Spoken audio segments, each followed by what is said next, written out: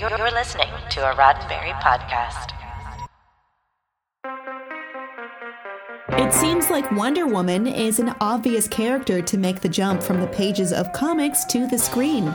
But in an age when the stage direction, we see her in her invisible jet, would send special effects technicians' blood pressure skyrocketing, nothing about bringing Wonder Woman to TV would be easy.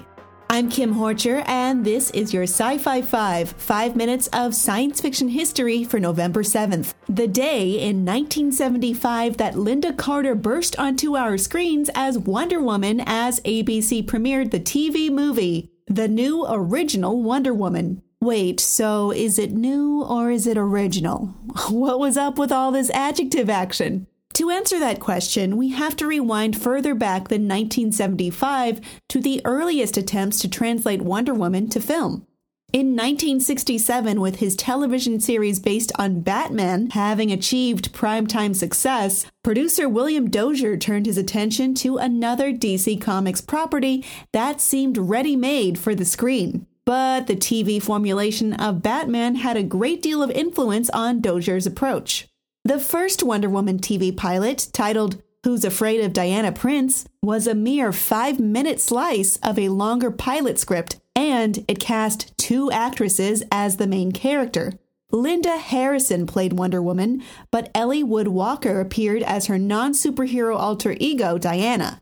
The script Dozier commissioned was also a campy comedy, drawing from elements that had made Batman a success, but that small slice of the pilot was of no interest to any of the networks. Another attempt to pilot Wonder Woman for TV was undertaken by John D.F. Black, former associate producer of the first season of Star Trek, who had also written the episode The Naked Time.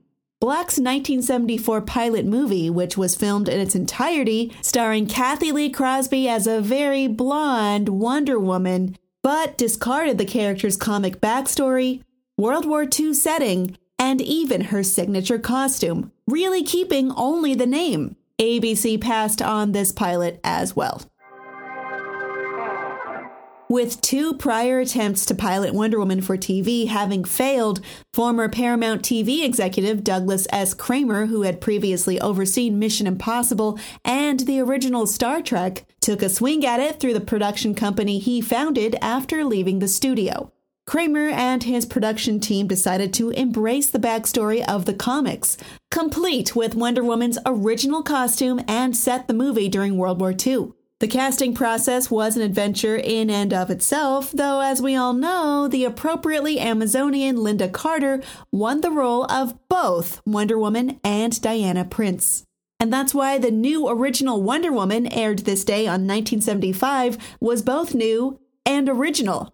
It was the newest attempt to bring Wonder Woman to TV, and yet, unlike the pilots before it, it hewed much more closely to its original comic book story. And that invisible jet? Yeah, it did make one of very few appearances in the pilot, though for cost reasons those scenes were shot on video, using chroma key techniques similar to what was in use for TV weather forecasts. That video was then transferred to film by way of a camera pointed at a monitor because the show was still edited on film. The results were unimpressive, and the invisible jet was seen even less in the TV series that resulted.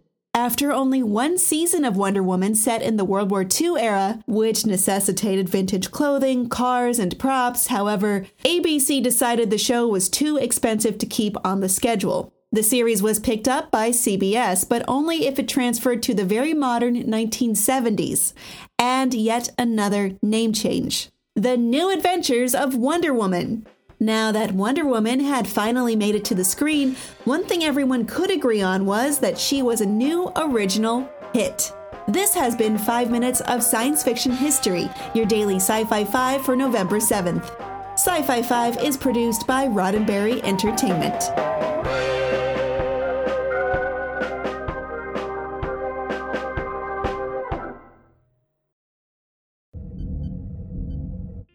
This is a Roddenberry podcast. For more great podcasts, visit podcast.roddenberry.com.